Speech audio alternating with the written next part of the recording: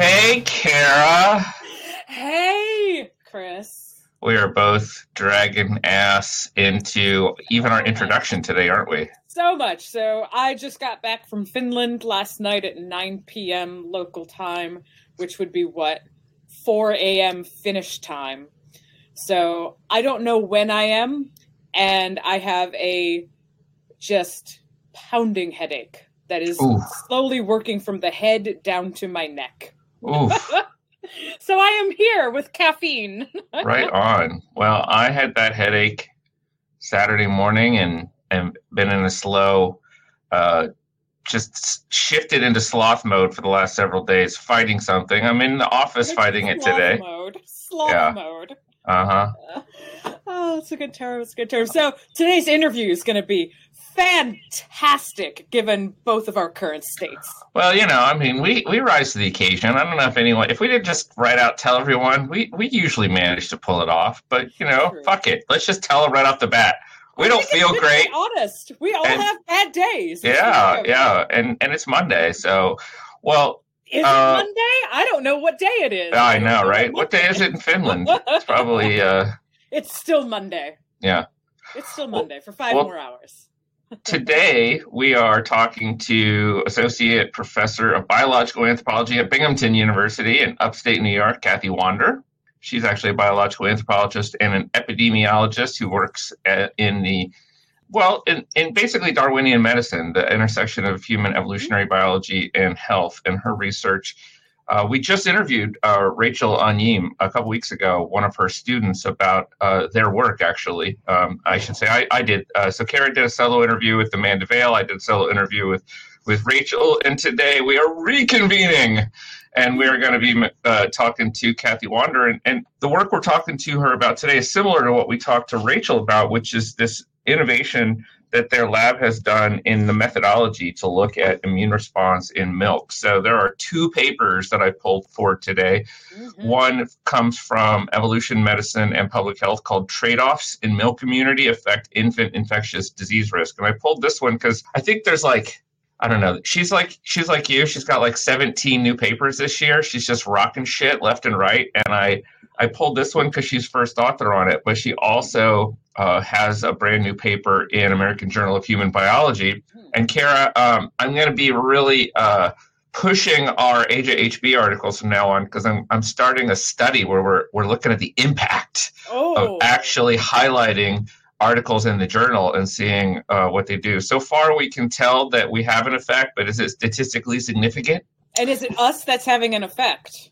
Well, I mean, we're comparing the articles. It could also be the Twitter account, and you have to take all that into account as well. I'll unpack that at a future date. Nonetheless, we should do an interview. We can interview you about it. we could do that down the road. But the AJHP piece is called Human Milk Lactoferrin Variation in Relation to Maternal Inflammation and Iron Deficiency in Northern Kenya, and she is the second author on that. Shall we bring her in? Let's do it. Hello, logistics. Hi, how are you? Both of us are actually pretty awful today. So, I just got back from Finland at 9 o'clock last night, so I'm all out of sorts, and Chris is under the weather, so it's going to be... I'm sorry. Not your fault, but it's going to be a fantastic interview today. Excellent. Okay. You probably won't notice. You might not know the difference. You all kind of seem like you're having bad days every day. No, we just seem cavalier, verging on the edge of reckless abandon with fun and glee. Today's just a little bit of a headache with the fun and glee. I think you both always seem so chipper. We try so hard. That's what I'm saying, Kara. We can fake it like the best of them. Fake it until we make it. That's how it is. My Finnish colleagues are actually the same. I basically did not sleep while I was in Finland because my body does not adjust well to jet lag.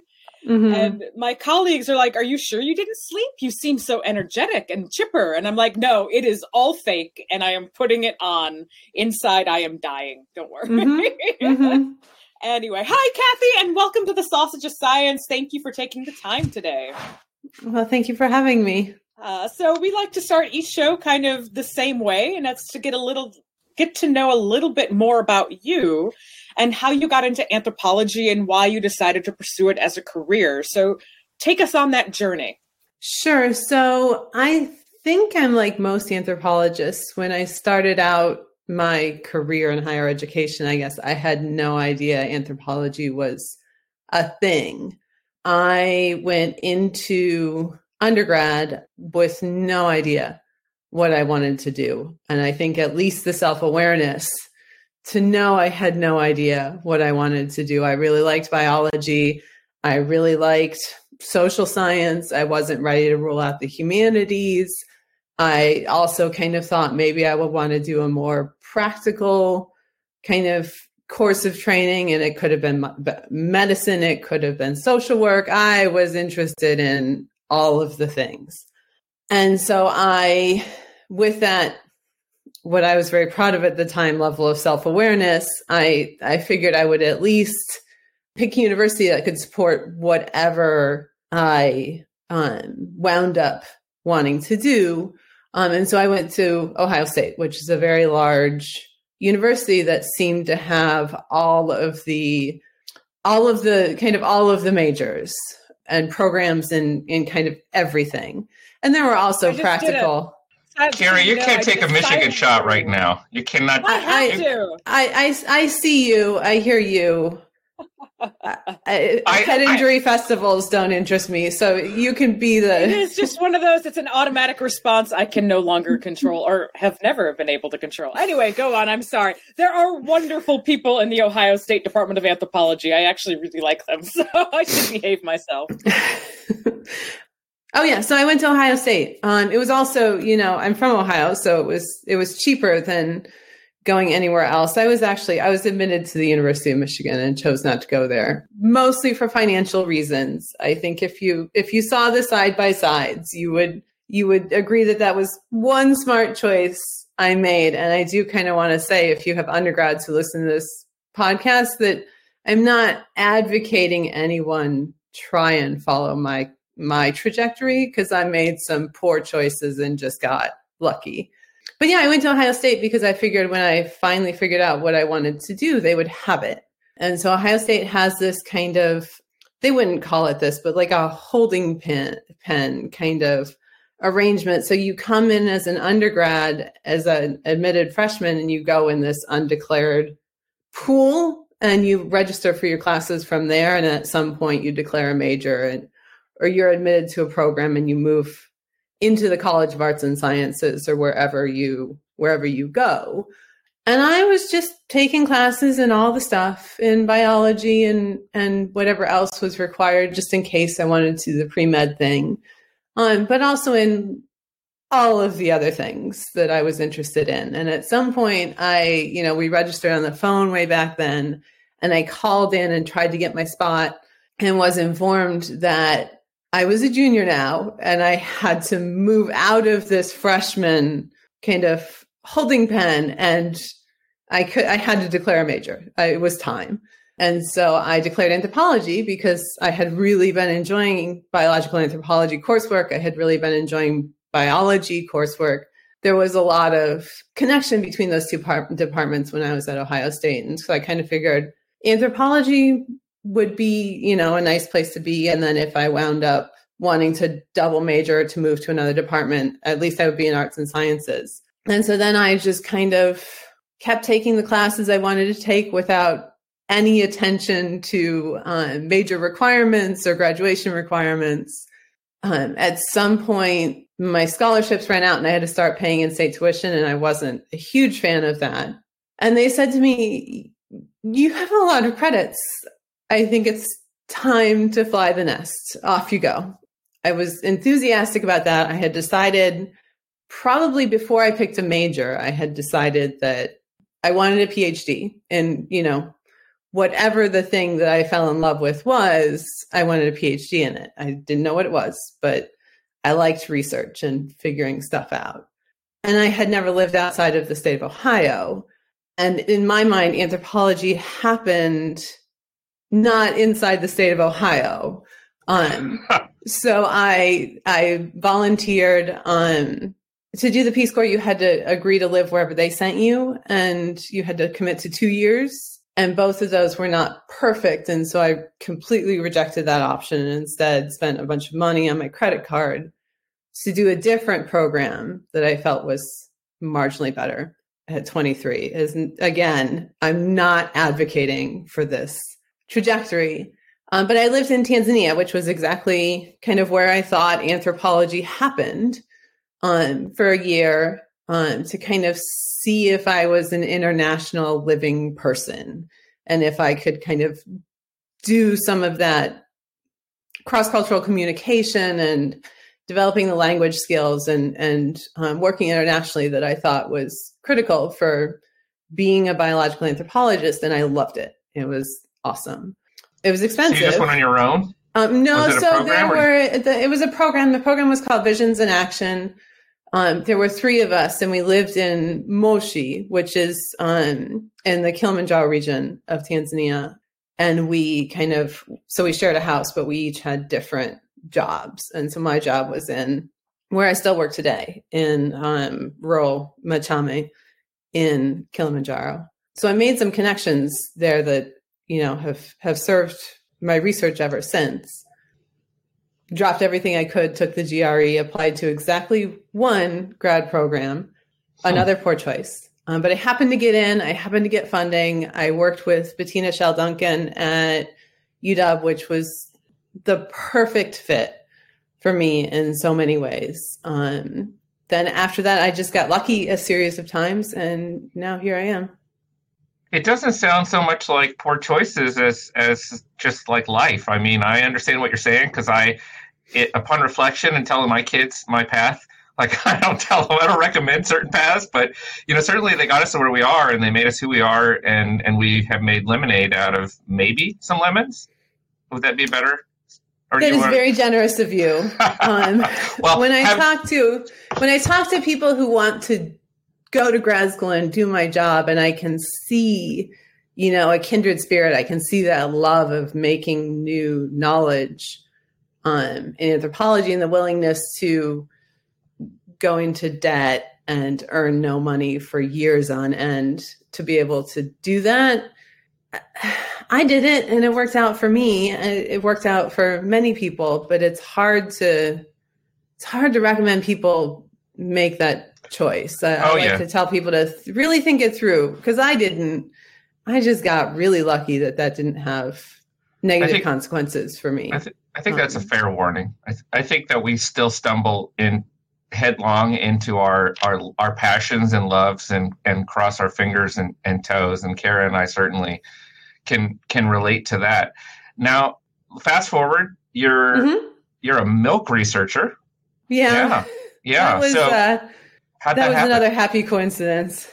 Tell us about it. So I'm interested in everything now, but for a long time, I was primarily interested in the immune system, and in particular in kind of the early life. And I don't mean in utero, because most of immune system development happens in the first years of life. Early period of immune system development where the immune system sets itself up and faces some pretty massive trade-offs, right? Immune responses are hugely energetically expensive, and both failing to respond to an infectious agent and responding to the wrong thing can be catastrophic for an organism. So having an immune system itself it's just fraught with costs, but you certainly can't live without it. So I'm interested in the immune system, and in particular humans, that question of how to balance the costs and benefits of immunity and how to set that up in early life has been a persistent interest. And so at some point I was kind of, looking for better ways to characterize immunity, immune activity, immune responses in children. The measure of immune activity that I kind of like best is a challenge test, right? Presenting the immune system with something and measuring how much it responds, because that's got a system level interpretation, and I don't have to get into as much of the nitty gritty of which cytokines trigger which activities in which immune cells, and kind of multitude of different pathways that kind of can have at the system level this same or similar outcome.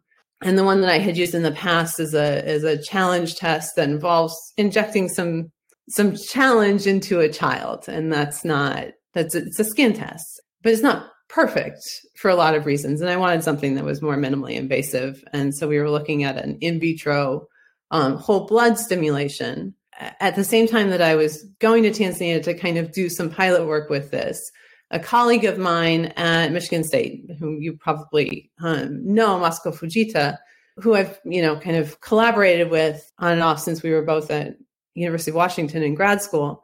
And so she came with me and I did some piloting of this whole blood stimulation in vitro measure of immune activity. And we were talking to some potential participants about breastfeeding practices in Kilimanjaro. And we were talking to my colleagues at KCRI, our colleagues now at KCRI, about milk and immunity and all of these things. And at some point we were sitting around, 3 or 4 of us kind of went, I wonder what would happen if you did this in vitro stimulation with milk. And then 5 years later, I'm still working on that question. And I will at some point get back to the question of measuring immune responses in children, kind of trying to characterize how these costs and benefits of immune activity plays out in milk has been super cool because it has a lab component and a field component and has some, it's fun. I like a challenge in the lab and I love to do field work with infants. Like, what's going to be more fun than that?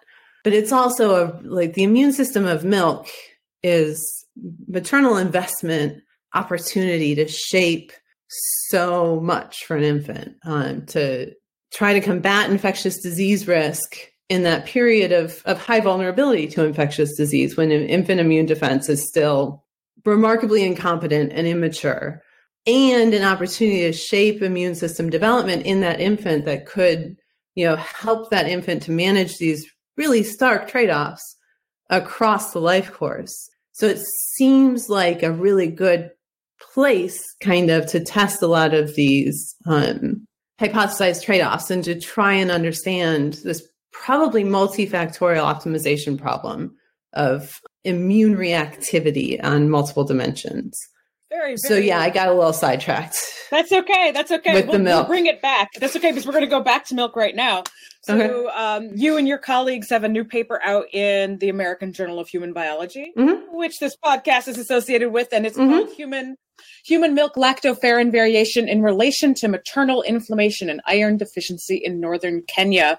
So could you first just get some basics down of what is lactoferrin and why we should care about it for folks? Yeah, so lactoferrin is a transferrin-like protein. So transferrin is one of the proteins that you use to manage iron. Iron is tremendously important. We use it to generate ATP in our cells. We use it to move oxygen to our cells. We couldn't live without it. But it's also hazardous. So you don't want it catalyzing unintended reactions, and you don't want it to be available to your infectious agents because they will use it. We are their source of iron. And so transferrin, ferritin, and lactoferrin are all proteins of different sizes that bind to iron to try and keep it away from infectious agents, try and keep it away from our tissues so that it's available for our use, but not kind of bouncing around, catalyzing reactions all over the place. Lactoferrin is similar to transferrin, but transferrin kind of just shuttles iron around. Lactoferrin really kind of keeps it contained. And it also has some antimicrobial properties. So in addition to keeping iron away from microbes, it also has other potential antimicrobial factors depending on what it encounters. So it binds iron and seems to be an important part of immune defense that milk provides to infants, largely by binding iron, but also potentially in other ways as well. That's what lactoferrin is. Lactoferrin's in milk in order to defend infants against infectious disease, and maybe to transfer some iron to them, although it really seems to mostly be about immune defense.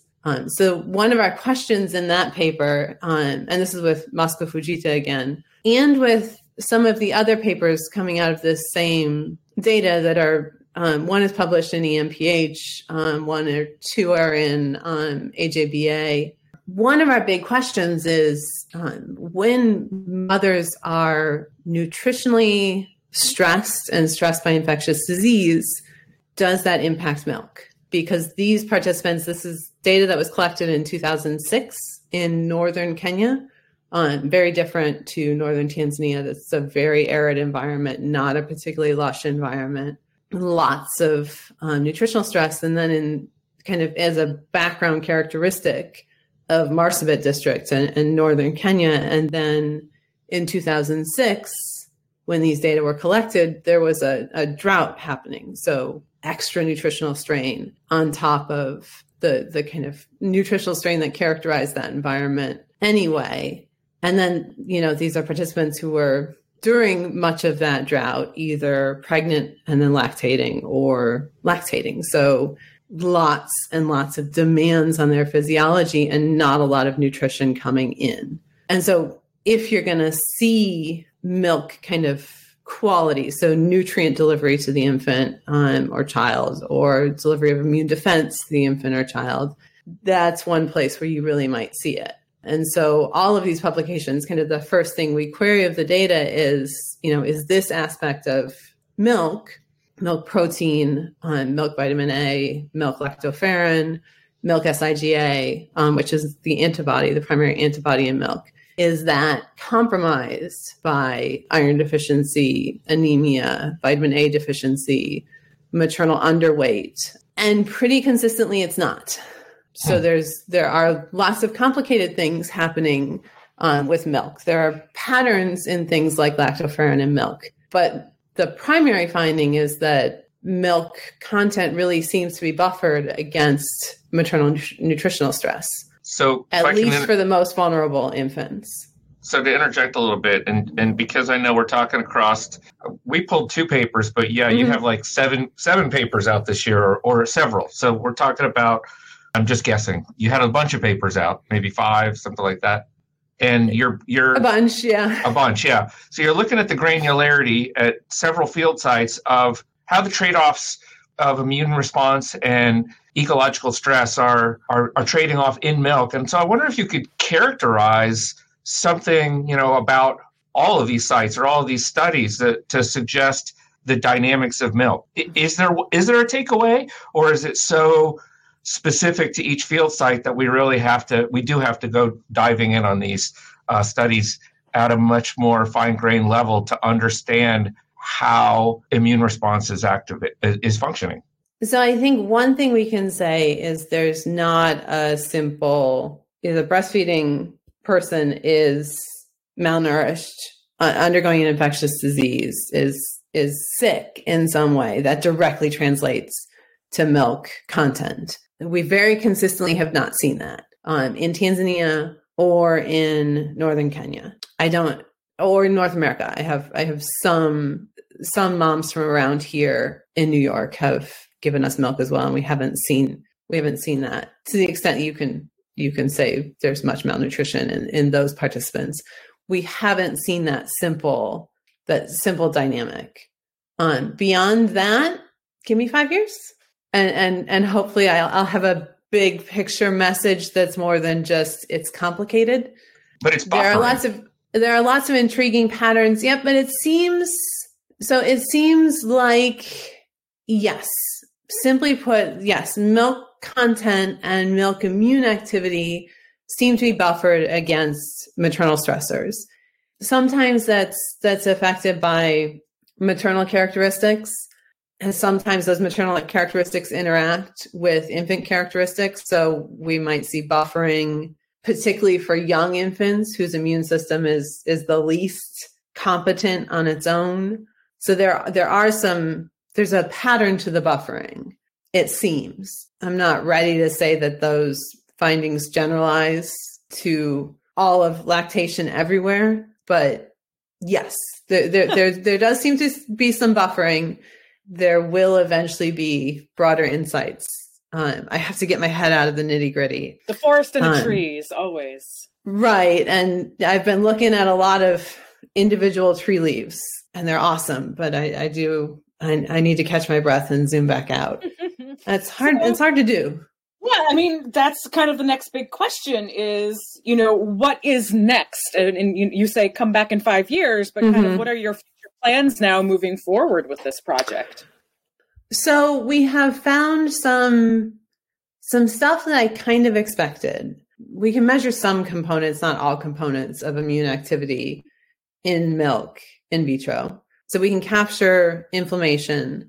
We can't really capture anti-inflammatory activity the way that I thought we might, but we can see lower levels of activity. And so we see that, kind of higher levels of milk immune activity when we incubate the milk with an infectious agent that's associated with lower risk of infectious disease for the infant. Lower levels of milk pro-inflammatory activity when we incubate the milk with something benign. That lower activity is associated with lower risk for infectious diseases. So high appropriate activity, low inappropriate activity are both protective for infants. So we do kind of see, in a sense, those two dimensions of pro-inflammatory and anti-inflammatory components of immunocompetence are important for infants. And we see a trade-off between them, kind of.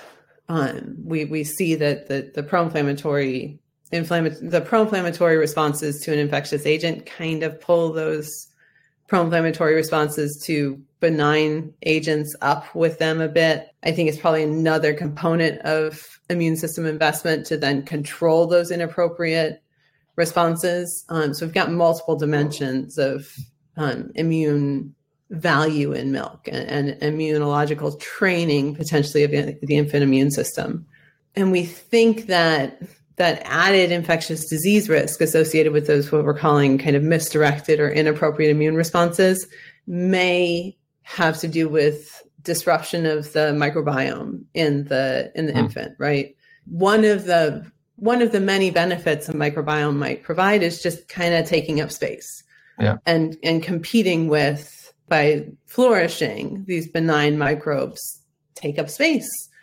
And so there's less room for infectious agents to proliferate in the gut.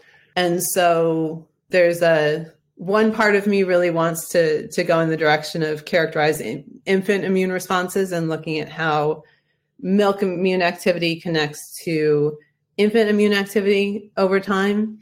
And then the other direction that I would like to go is looking at the microbiome of the infant and how that develops over time. And then at some point, we are going to need to measure these things in a couple of different infectious disease environments. The only place we've really collected data about infectious disease risk in infants so far is Kilimanjaro. So that's 3 huge projects to come. Probably only tackle one of them at a time, but those are kind of the next questions so far. Well, I know we just talked to Rachel Anyim and a little bit about her success, and you just answered our question about what is coming next, probably for the next 20 years for you, if we're being realistic. Yeah, yep. So realistic is clearly not my highest priority. Well, I mean, that's not really how we operate, is it? And also, this next question is almost a red herring for most of us who work too much too. What do you do for fun? What do you do when you're not anthropologizing? What is the other side of Kathy Wander? What do I do for fun? Well, so my kids are 9 and 11. So a tremendous amount of my work-life balance happens while I'm driving them to school and swimming lessons and soccer and, kind of in the shouting in the car about, how was your day? And I would love to explain to you what did they ask me about the other day? We were listening to Marketplace on NPR. And so I was shouting an explanation of the Dow Jones Industrial Average to the backseat of my car on the way to soccer. Cause that's what they asked about that day. I like that you're shouting. You have to interject that parental. Let me finish my sentence. You asked me. I need to impart this message. Yeah. Last night at dinner, it was they made a mistake of commenting on. I think my son was trying to explain something he learned in social studies about changes in human life expectancy over time, and I was like, "Well, let me tell you about some demography." The poor child was trying to eat his spaghetti, and I was explaining U-shaped mammalian life, mortality curves, and life expectancy at birth compared to life expectancy at age 5, and what lifespan means to demographer, and he was unexcited about that by the time I was done. But he still asks. I love it. Give it time.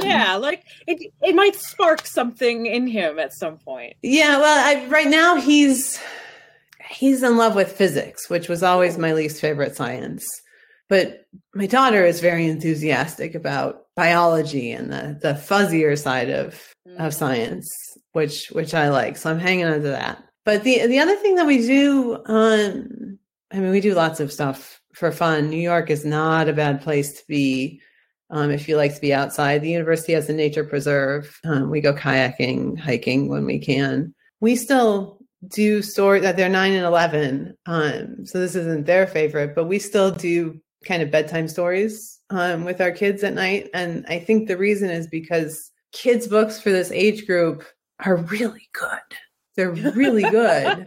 And so my kids would probably be fine with reading these books on their own, but we're not ready to give them up yet. I think I read up until high school, and it was kind of because they were asking so many questions and arguing while I was trying to do it that I finally stomped out and refused to do it anymore. But I definitely missed it, and it definitely extended well past when they could read on their own. I still read love it. Stuff like the Akata Witch series. That's technically young adult, but I love those. I read the entire Lord of the Rings trilogy to the kids, and we read the Lord of the Rings. Harry Potter. Probably most people who have kids in this age group already know the Wings of Fire series. But if you don't have kids, you might have missed those. They're about dragons. Humans are entirely bit parts in these books, but they're awesome in so many ways. Dragon really PTSD good stories from the show last night. Sorry. No spoilers. I don't watch those dragons. You can spoil it for me all you like. I don't know if I'm going to even watch it yet. I was so upset with the way the main series devolved over time. Anyway. Kara and I like to talk TV, so apologies for going off the rails here at the end. Podcast, all of that. Well, they were the Wings of Fire was going to be a was going to be a Netflix series. And I think almost the day we told the kids that their favorite books that are also graphic novels were going to be a TV series, Netflix canceled that plan.